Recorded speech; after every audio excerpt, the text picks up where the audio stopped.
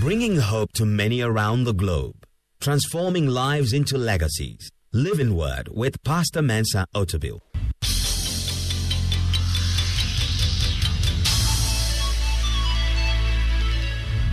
And now, today's word. I'm continuing. This is part 4 of the Father and His Household. And today my subtitle is Servants. The Father and His Household, and the subtitle is Servants. Last week we talked about Abraham and God's relationship with Abraham, and we talked about how God signed a covenant with Abraham, a covenant of friendship. And through that covenant, God now had the access to the people who were outside of His kingdom. So we're going to take it from there as we talk about the next level of relationship that God engages with us. Please go with me to Isaiah chapter 41 and verse 8 to 9. Isaiah chapter 41, verse 8 to 9. And we read, "But you, Israel, are my servant, Jacob, whom I have chosen, the descendants of Abraham, my friend. You whom I've taken from the ends of the earth and called from its farthest regions, and said to you, you are my servant. I have chosen you and have not cast you away." There are two relationships that God mentions in this passage. The first, not really in the order as they appear in the verse, but in order of my own priority, is Abraham. Abraham, the friend in God's household. Abraham, the friend in God's household. Abraham is in God's house as a friend. God related to Abraham on the basis of friendship. He committed himself to that relationship, and he reached out to the human race through that relationship. The second that the Bible mentions in this passage is Israel, the servant of God, a servant in God's household. So the relationship God has with Abraham is different from the relationship he has with Israel as a nation. Abraham is a friend, Israel is a servant. And that is what we're going to focus on today. The way God relates to friends is not the same as the way He relates to servants. When God started the process of restoring man to Himself, He started with Abraham. And He signed a covenant with Abraham in Genesis chapter 15. We looked at it. And in this covenant, God promised to be a friend to Abraham. Or God promised Himself to Abraham. He willed Himself to Abraham. Now, that promise or that covenant was personal to Abraham. It was something God did specifically for Abraham. But you and I know that Abraham is not the only person who lives upon this earth. So if God is going to reach to the world, He cannot just relate to Abraham. That relationship must extend beyond Abraham. Abraham is the first introduction, but the relationship must extend. And I'm going to show you how that was done. So just move to Genesis chapter 17, and we will choose verses from chapter 17 because I can't read all of it, obviously for time purposes. So I will pick some select verses out of chapter 17, but it will be advisable for you to read the whole of chapter 17 on your own to get a fuller context. First, I will read verses 1 and 2, and then I'll read verse 7, and then I will read verses 9 to 14. Genesis chapter 17, 1 and 2.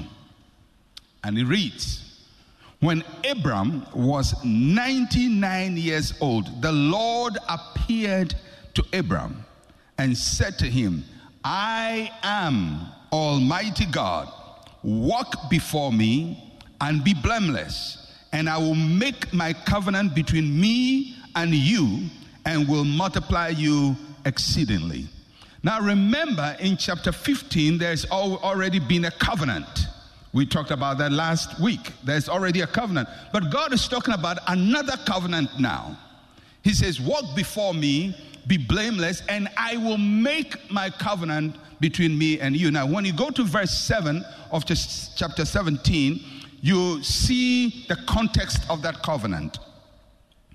He says, I will establish my covenant between me and you and your descendants after you in their generations, for an everlasting covenant, to be God to you and your descendants after you. So you see that in this covenant, there is going to be included not just Abraham, but other people who are related to Abraham, his descendants in their generations. In the first covenant, it is specific to Abraham. In this covenant, it's Abraham and his descendants after him. I hope you're following that. So it's a covenant that expands God's relationship beyond Abraham to a larger group. Now you go to verse 9 to 14, it now begins to tell us about how other people are going to be included in God's covenant with Abraham. So it says, and God said to Abraham, as for you, you shall keep my covenant, you and your descendants after you throughout their generations. This is my covenant which you shall keep between me and you and your descendants after you. Every male child among you shall be circumcised.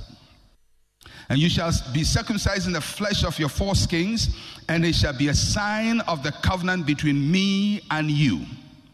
He who is 8 years old among you shall be circumcised, every male child in your generations. He who is born in your house or bought with money from any foreigner who is not your descendant. He who is born in your house and he who is bought with your money must be circumcised. And my covenant shall be in your flesh for an everlasting covenant. And the uncircumcised male child who is not circumcised in the flesh of his foreskin, that person shall be cut off from his people. He has broken my covenant. Very interesting.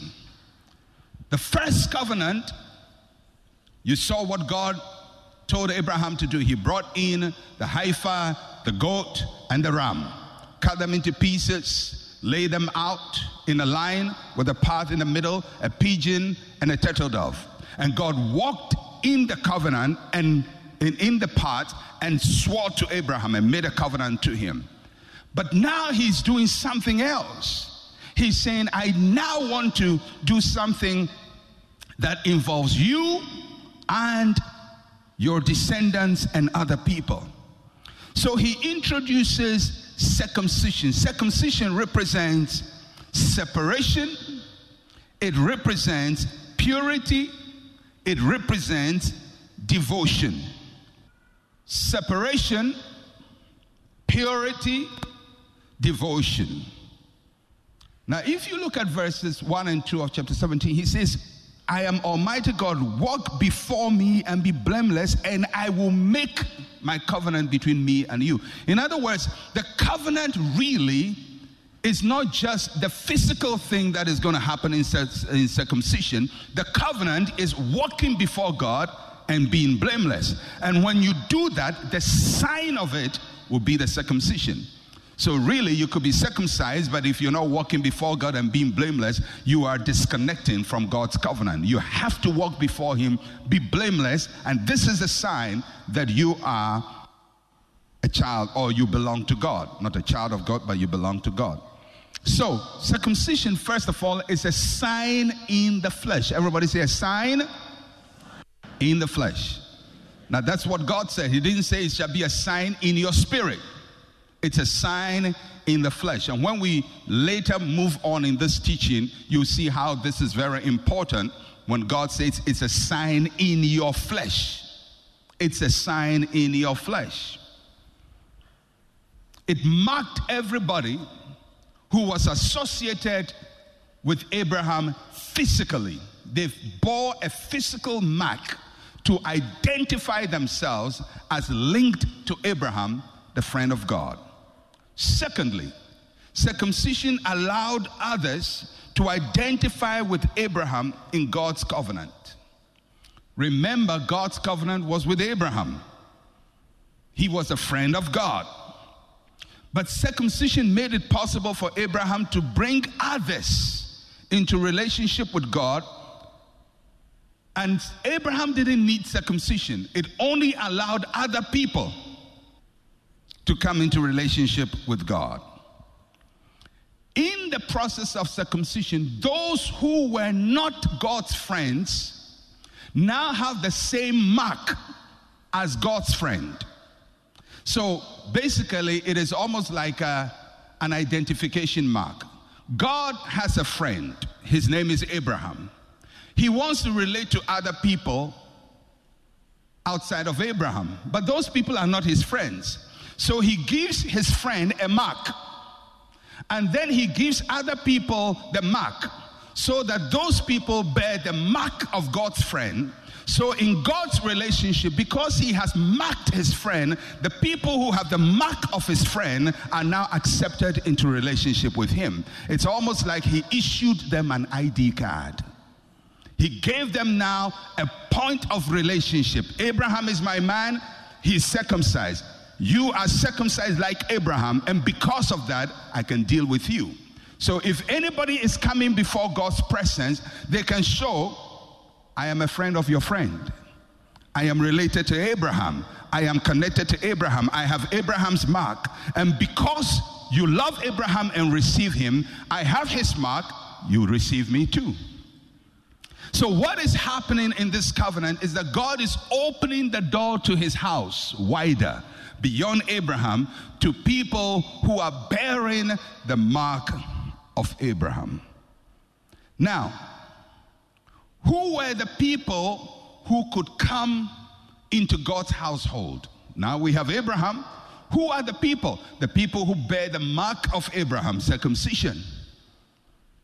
And everybody who has been born through a marked person, whether they are male or female, all of them are part of the circumcision of the covenant.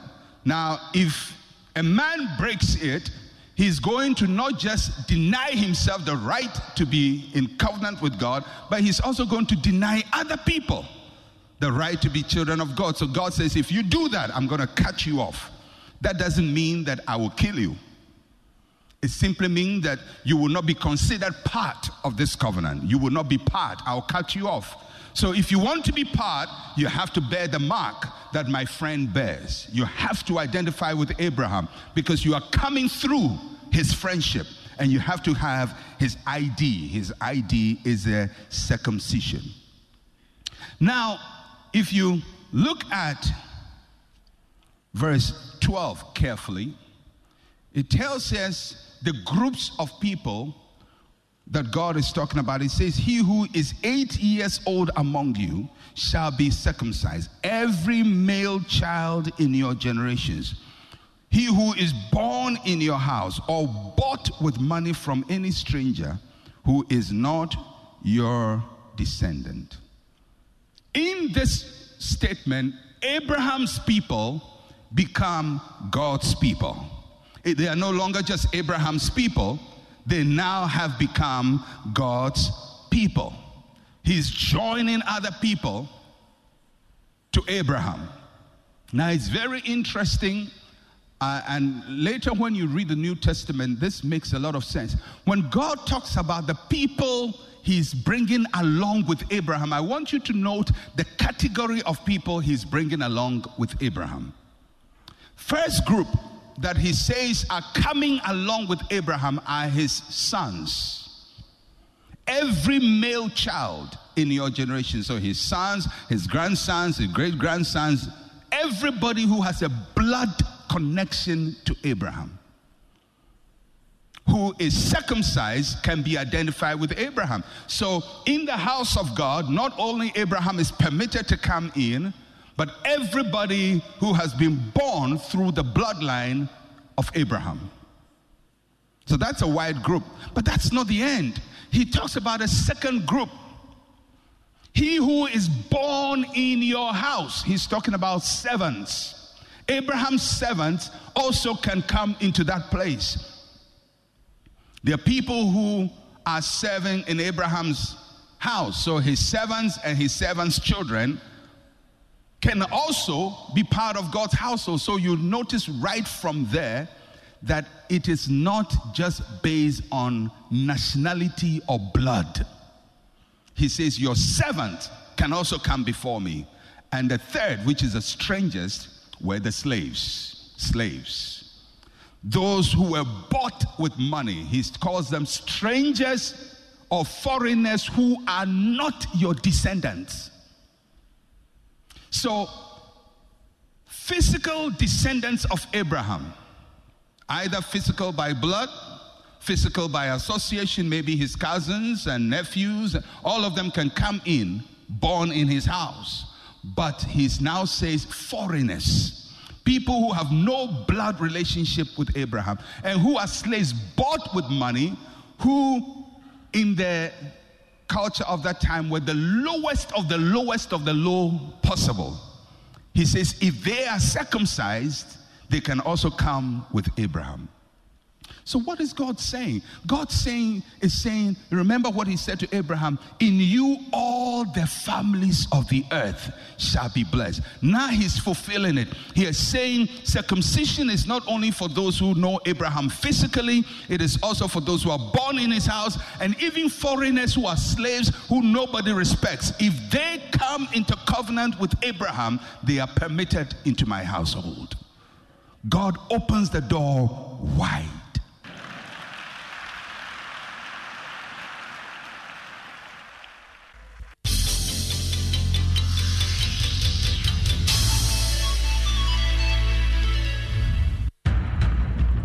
The Father and His Household.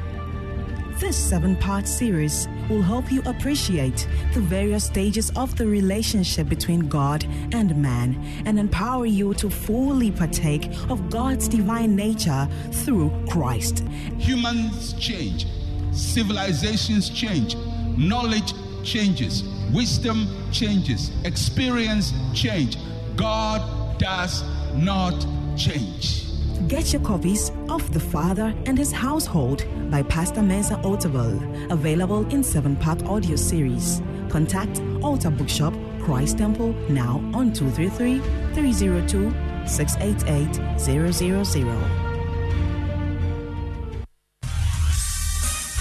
Thank you for listening to Living Word. To interact with Pastor Mensa Otabil, like his page on Facebook. Follow him on Twitter @Mensa Otabil. Email otabil@centralgospel.com or call +233 302 688 000.